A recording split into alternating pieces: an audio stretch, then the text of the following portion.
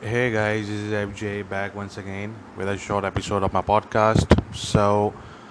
A lot of people have been asking me that is there a chance of a limited conflict between Israel and Hamas over Gaza? I just want to address this question. Uh, there is a chance of escalation. Okay, uh, no doubt about that. There is definitely a chance of escalation. I won't say that there's a chance of war because let's face it, Hamas will not survive the next war. In case there is ever a war, and I'm talking about a war. I'm not talking about these round of clashes that we see, every year between Israel and Hamas. Those are just clashes, right? That's not an actual war. An actual war. When I say a war, I mean ground invasion of Gaza by Israeli army. That's pretty much what I mean. So Hamas knows that it cannot afford a war because if there is ever a war between Israel and between Hamas in the future, Hamas will not survive that war, right? Hamas leaders will not survive that war. So that's one thing, and as far as war is concerned, no. So I don't think that there is a chance of an actual war. You see, Israel has played with this idea of removing Hamas from Gaza. It has, IDF generals and Israeli security cabinets and Israeli governments of present and of past. They have played with this idea that what if we remove Hamas from Gaza, right? Because Hamas is a terrible terrorist organization. It is a terrorist organization. There's no argument there, right? So, but Israel has not done that so far. Many people wonder that why does Israel continue to tolerate Hamas in Gaza, right? Because Hamas, like I said, is a terrible terrorist organization. It not just indiscriminately targets Israeli population, but it also targets Palestinian population in Gaza. It oppresses Palestinian population in Gaza. So to those people who've been wondering about this thing, that why Israel continues to tolerate Hamas, well, you see, the reason is that as terrible as Hamas is, removing Hamas is going to be even worse. Not just for Gaza, but for Israel as well. You see, Hamas, as compared to some of the other jihadi factions in Gaza, Hamas is still pretty pragmatic. Okay, um, yes, it is a terrorist group, right?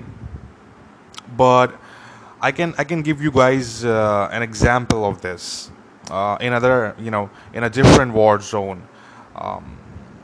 And so let me just give you the example of Afghan Taliban, right? Afghan Taliban have been fighting against Americans for very long time now, and they have killed Americans, they have killed soldiers of other NATO countries, they have killed tens of thousands of Afghan soldiers, who are trained by NATO, by the way.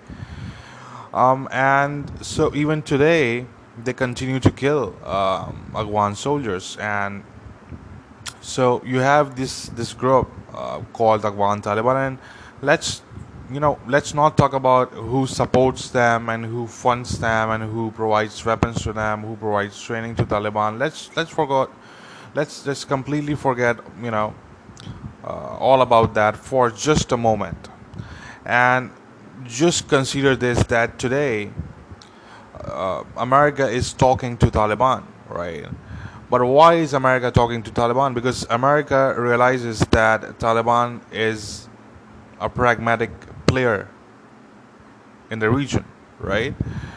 Yes, it is a jihadi group.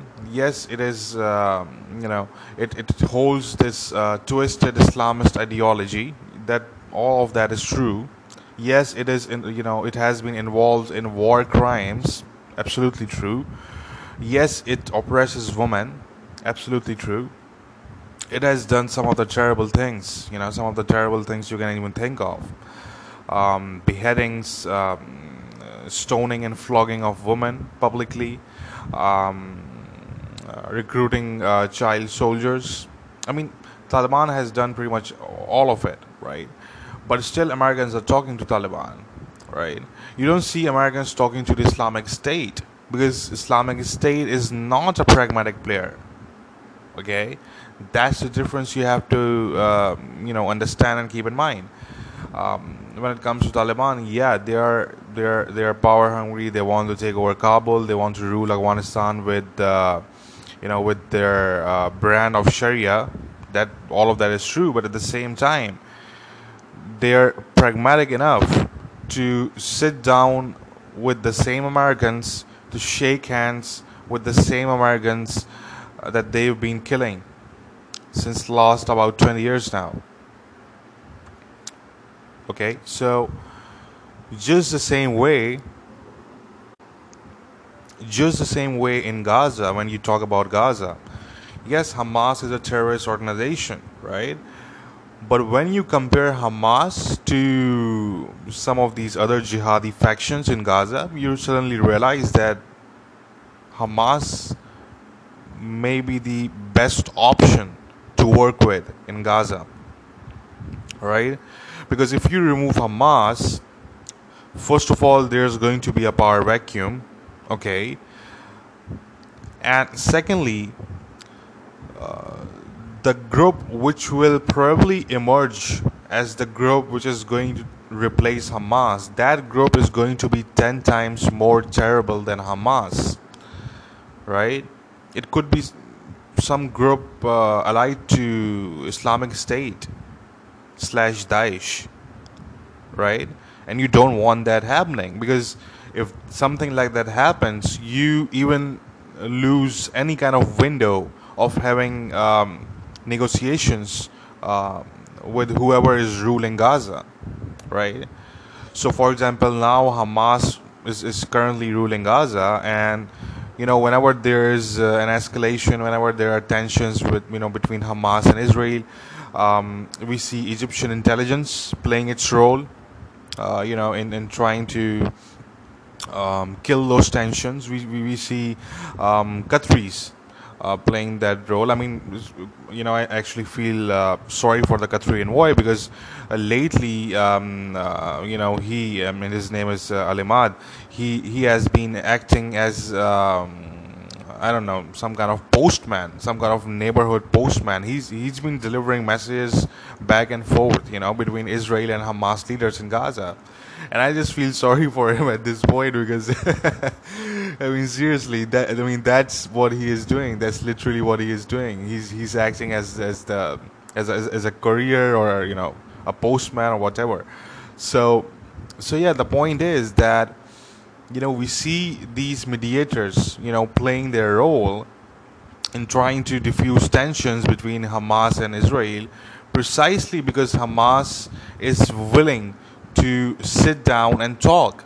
Right now, just imagine if you have a group in Gaza ruling Gaza, which is not willing to sit down and talk, which says that what, we are not even going to talk to anybody.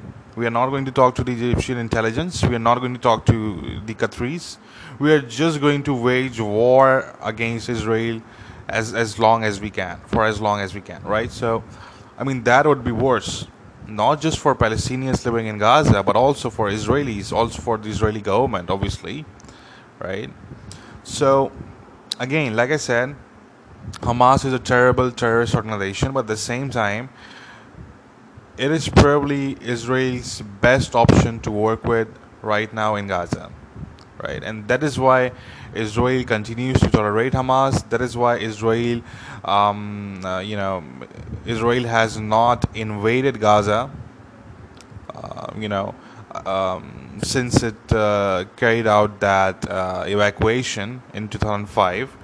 Um, like I said, Israeli leaders, Israeli security officials, they have for a very long time they have played with this idea that what if they actually invade Gaza again and remove Hamas, but every single time they come to the same conclusion that if we do that, there will be a power vacuum, which will be followed by a 10 times more radical jihadi group emerging as the ruler of Gaza. And Israel does not want that to happen. America certainly does not want that to happen. Arab states also, probably most Arab states do not want that to happen. EU does not want that to happen. Nobody really wants that to happen, right? So, so that is why Hamas is still there. And now let me talk about the current scenario, because Hamas and some other jihadi factions in Gaza, they've been talking about, including the joint operations room, by the way, they've been talking about, you know, their demand, which is that they want Israel to, completely lift the siege of Gaza. You know, that's their key demand, and this is why negotiations so far have not succeeded. Like I said, the Qatari envoy, he's been going back and forth with messages from both the sides, but um, the negotiations have failed so far because Hamas is demanding, and it's not just Hamas; it is also other jihadi factions. They've been demanding Israel to to completely lift the siege of Gaza, right? And Israel cannot do that. I mean, that's something that Israel will not do. And we have to understand why Israel continues to blockade Gaza.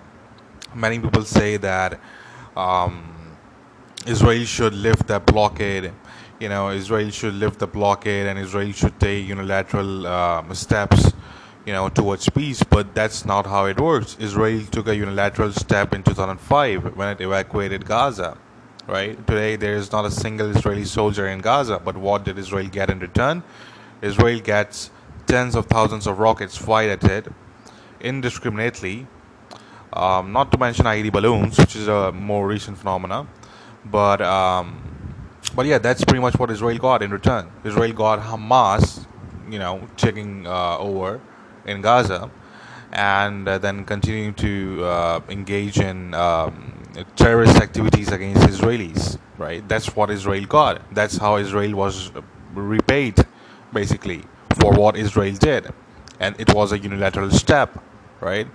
So so now, Israel will obviously not lift the blockade of Gaza, and like I said, the blockade exists for a reason, not for a reason actually, for multiple reasons.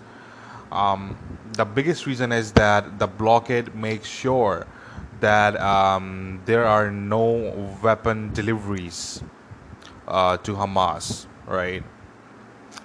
Now, obviously, Hamas has one or two other ways of getting their hands on those weapons, right? But the blockade um, successfully manages to um, stop most of the deliveries of such weapons. In the past, Iran has supplied Hamas with weapons, and these weapons are then used not just against Israeli civilians, but also against Palestinians. They're also used to oppress Palestinians. So I mean, there are several good reasons for Israel to continue to maintain the blockade. And rest assured, there will be no unilateral decision on part of Israel, right? Even if there is a decision, it will be based on give and take. It will be based on mutual understanding. It will be based on some kind of agreement, right? It will be based on guarantees provided by multiple mediators, such as Qataris, such as the Egyptians, right? Without that, without any of that, there will be no unilateral decision on the lifting of blockade by Israel. Okay, let's just be very clear about that. So we can basically put that aside. Now, other than that, Israel is pretty much willing to agree to all the other demands of Hamas, including increasing the Qatari aid money. Israel has agreed to that. Israel is also willing to agree to lift all the restrictions that it has imposed recently and not so recently on Gaza. And Israel is basically willing to do pretty much everything except lifting completely the blockade of Gaza. That's one thing that Israel is not willing to do. And like I said, there is very good reason for that. It is about Israel's security. It is about making sure that Hamas does not get its hands on really advanced weapons coming in, not just from Iran, by the way, but Turkey is also one of the bad actors in the region. So, yeah, that's what's the current scenario is. One more thing, this thing has been basically the reason why a lot of people have been coming up to me and asking me that is there going to be a war between Israel and Hamas? And that thing is, all these statements that have been coming out, not just from Hamas but also from other jihadi factions in Gaza. And these statements, basically, the gist of these statements is that we are ready for a long-term conflict with Israel. We are ready for escalation. We are ready for, um, for whatever there is to come, right? But here's the thing, that we have heard about, this kind of message before. This is not the first time that these factions in Gaza, they've been, making these statements. We've heard, such statements several times before. And they're just statements, obviously. Um, like I said, Hamas, is a relatively pragmatic player in Gaza, and so Hamas does not want a war, right? Um, yeah, there might be some other factions which are actually seriously, itching for war, but Hamas is not among them, right? Hamas does not want a war, but at the same time, Hamas is also facing some problems. One of the major problems that Hamas is facing is the rise of COVID-19 cases in Gaza. And since precautions were not taken, and since there's this habit among I would say not just Palestinians, but even in the rest of the Muslim world, there's this habit, there's this itch. This is it's basically an itch. That's what it is. Um, and the habit is that, or the itch is that, they just blame Israel or Jews for everything that goes wrong, right? So once again, we are seeing we are seeing this rise in COVID-19 cases in Gaza, right? Uh, so naturally, Hamas and others in Gaza, they've been blaming Israel for that, as if somehow Israel is responsible for that, as if somehow Israel is immune to COVID-19. So I mean, that's how it is. And so Hamas is facing some domestic issues, and one of those key problems that Hamas has been facing lately is this rise in COVID-19 cases, right? And if there is a serious breakout in Gaza, Hamas will be held responsible for that, right? Because Hamas is ruling Gaza, and they should have taken precautions since the very beginning, but that did not happen. Gaza went on a curfew just 6 days ago, right? So, and COVID-19 has been with us since March, even before March. So yeah, I mean, since Hamas is facing some of these domestic problems, um, Hamas finds it very convenient to divert the attention towards Israel and once again say that look, Israel is the main cause of all our problems, right? It is all because of Israel, right? That is the most convenient thing for Hamas to do, and Hamas has been doing that for a long time now. You know, they're kind of experts in that. so, so yeah, that is the reason why we are seeing this kind of stubborn attitude from Hamas, because Hamas, while it does not want a full-blown war, Hamas also needs to divert attention of Palestinians in Gaza towards Israel, right? So, so yeah, that's how Hamas is, handling the current situation. Um, as for Israel, like I said, Israel does not want a war either because Israel has its own problems right now. Israel is also facing a rise in COVID-19 cases. There are protests that are going on against PM Netanyahu across Israel, so Israel, and there is this political drama that has been going on in Israel for quite some time now between Benny Gantz and between Mr. Netanyahu. And so, I mean, Israel has its own, its fair share of stuff to handle right now. And Israel does not want, you know, a huge distraction at this time. So both the sides do not want war.